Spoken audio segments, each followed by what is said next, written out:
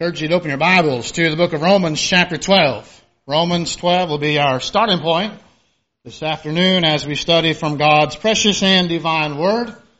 As always, it's a joy and honor to be back with the folks here at Lakeside. We think of you often. We think of you fondly, for the most part. We'll get to that eventually. But it's good to be back with all of you. It's good to be back with David and Michael, and good to meet Josh and his family and all their families. I want to begin tonight by asking a simple question. How do you determine the success of a local work? That's hard to calculate and determine, isn't it?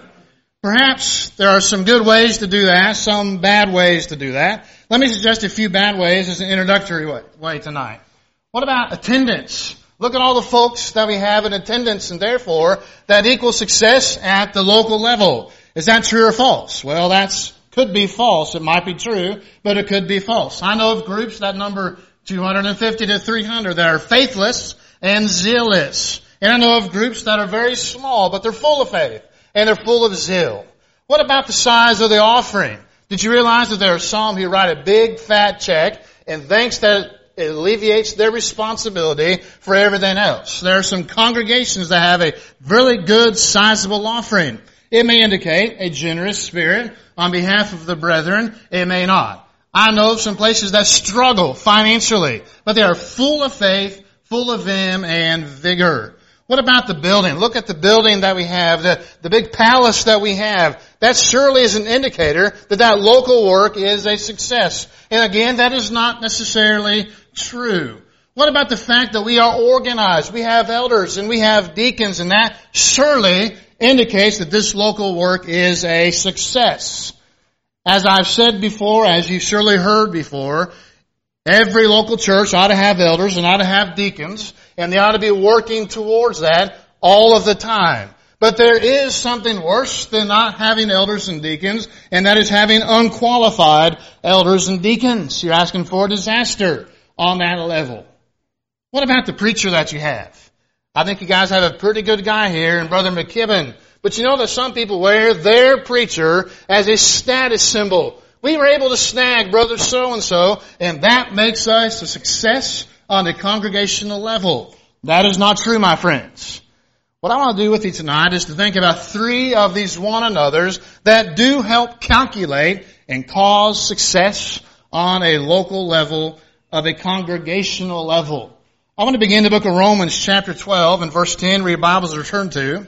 This is in the midst of several short passages, several short characteristics of successful Christians. In verse 10, be kindly affectionate one to another with brotherly love and honor, preferring one another. I want to think about that just for a few moments. We ought to be preferring one another. I want you to think about this in two different ways with me. This preferring one another. We ought to have a preference for each other. When we have an opportunity to be with God's people, we need to be with them inside or outside of this building. You and I need to have a preference to be with God's people. There's obvious reasons for that, is there not? Did you know that the wise man Solomon wrote in the book of Proverbs 13 and verse 20, he that walks with wise men shall be wise, but a companion of fools shall be destroyed. This building is full of wise, faithful people. I ought to have a preference to always be with you as often as I can.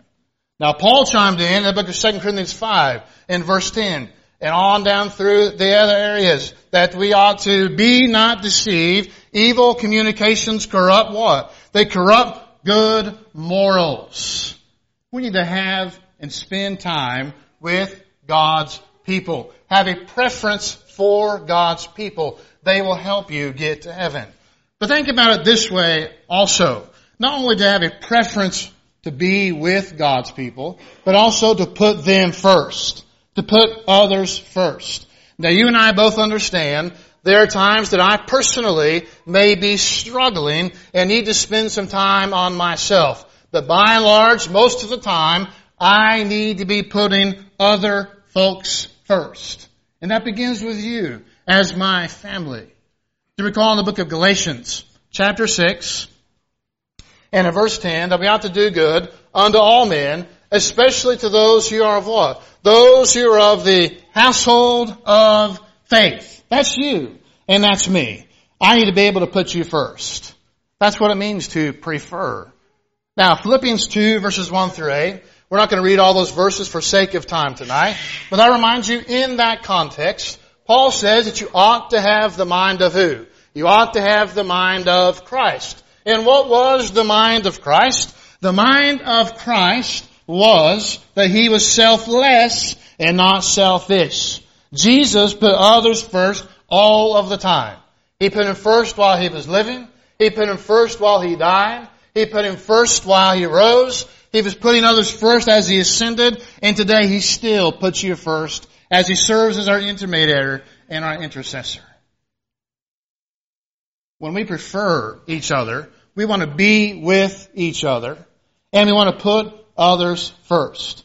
When you have a local group of God's people, whether it's here at Lakeside or in Florida or Tennessee or Indiana or wherever it may be, you're going to have a good chance at being highly successful as a local group of God's people. But that's not all. Also in the book of Ephesians chapter 4 and in verse 2. Ephesians 4 and in verse 2. I'll remind you that in verse 1, the Bible encourages us to walk worthy of the vocation that we have been called.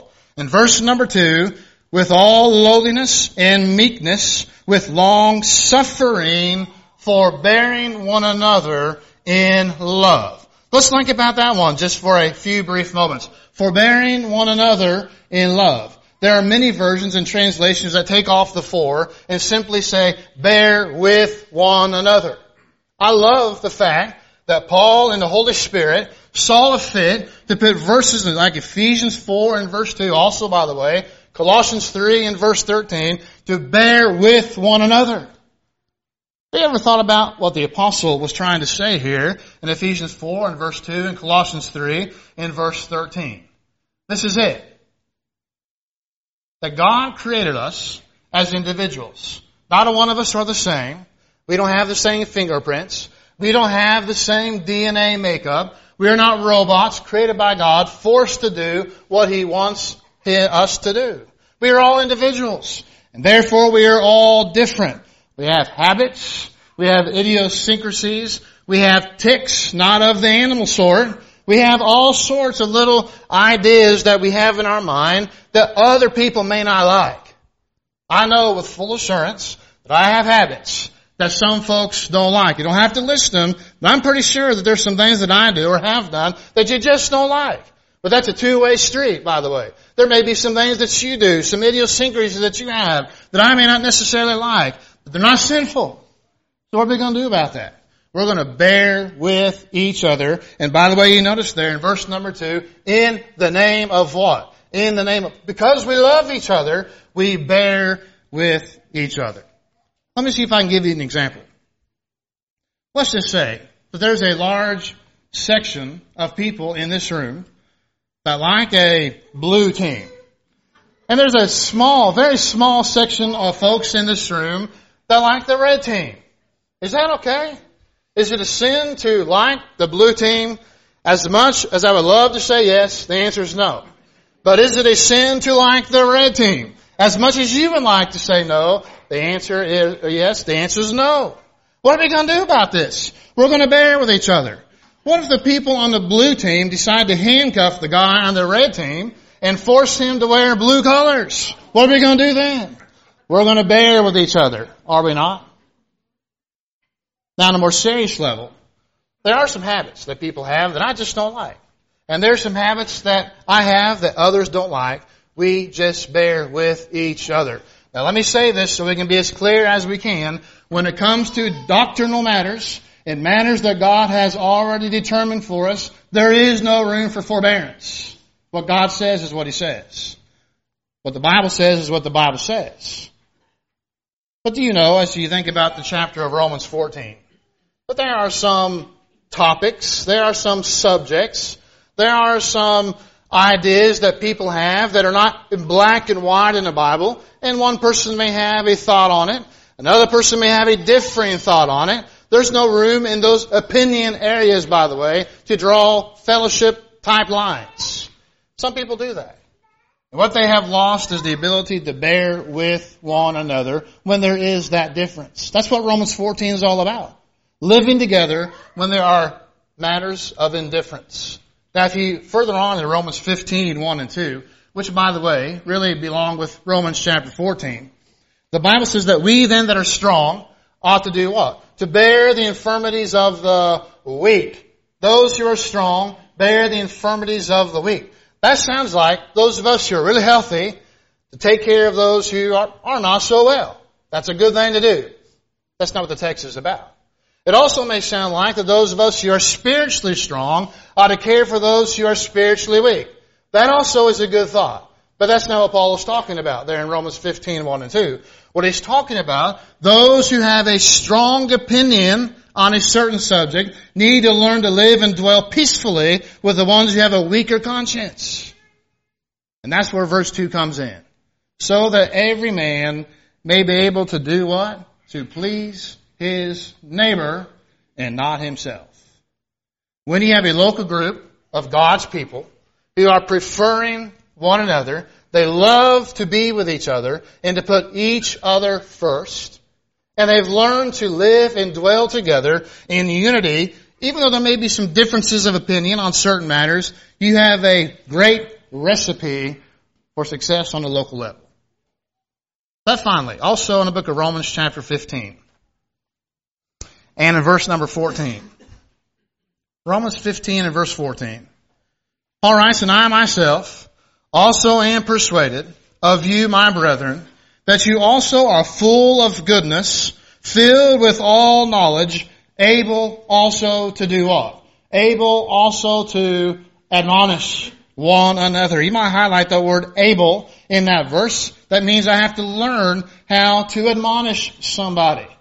I need to be taught. I need to learn how to do that. There's the fine art to admonishing somebody. Now the question always is, what is admonishing? Admonishing. What is this all about?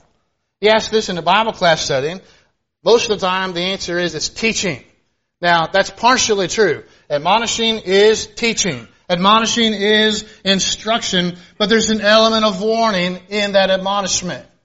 As an example, you might consider Colossians 3 in verse 16, that while we are singing praises to God, psalms and hymns and spiritual songs, Paul tells us that in so doing, we are teaching and what? We are teaching and admonishing one another. So there's a difference there between instruction and admonishment and warning.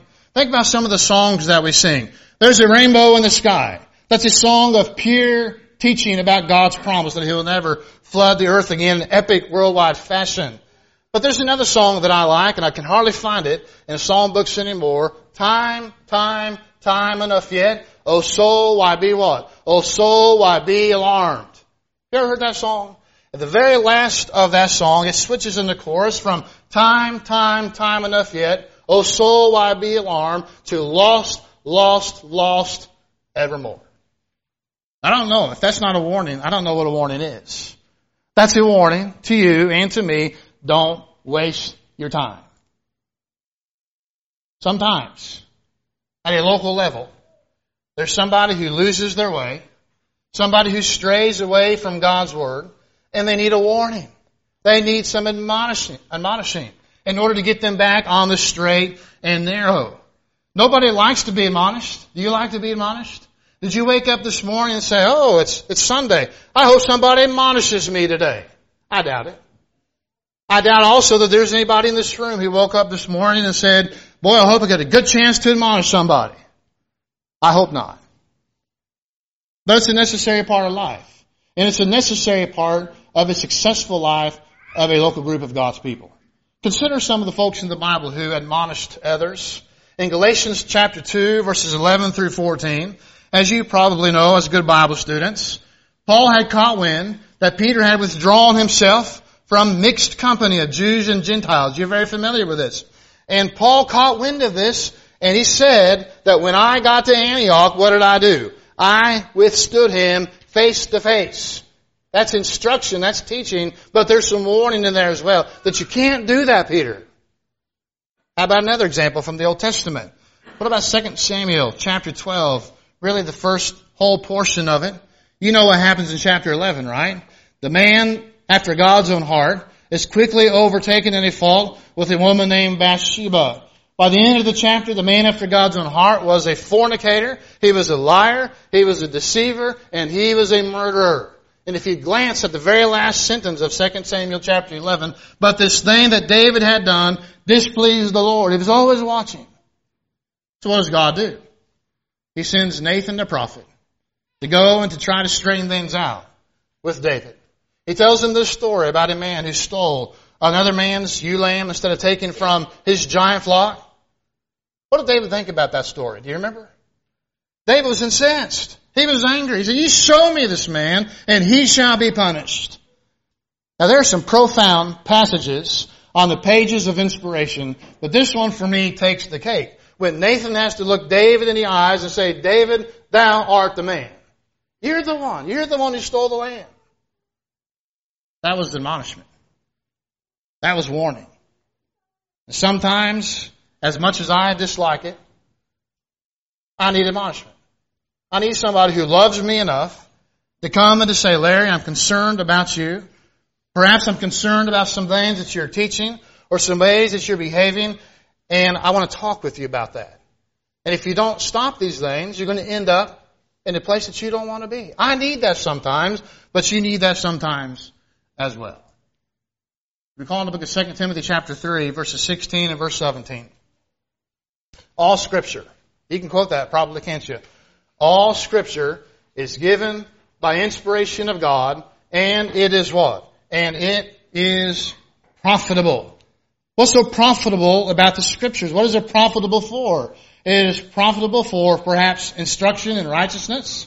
It's profitable for doctrine, but also it's profitable for correction, admonishment. When I go to admonish somebody, I take this with me. I say, brother so-and-so or sister so-and-so, there's some things that's going on. I want to put my finger on the things that are going on. We need to talk about it. Because I love your soul, we need to talk about it. What I have found over the years, a local congregation that's willing to admonish from time to time those who are not living by the Word of God succeed. What some folks don't understand is that Bible discipline, whether it's admonishment or all the way through the withdrawal of fellowship, is a tool for growth. I need to understand and believe that. In local flocks like this one, that I know from times past, will from time to time have to admonish somebody. And they'll do it for the good of the one who is lost. When you have a group of God's people who don't care about gaudy numbers or gaudy places or gaudy preachers, but they're more concerned about preferring one another, they're more concerned about forbearing with each other, and about helping each other stay on the straight and narrow, what you got is a great recipe for success. And I know from experience, as does David and Josh does now, Michael as well, that this group, as I feel at least, excels at these three areas. And I encourage you to continue in it. I talk about you quite often, not by name, but I tell there's a congregation that I know that I was privileged to work with that does these things, and they're thriving. And so I encourage you to keep up the good work, referring, forbearing, and admonishing.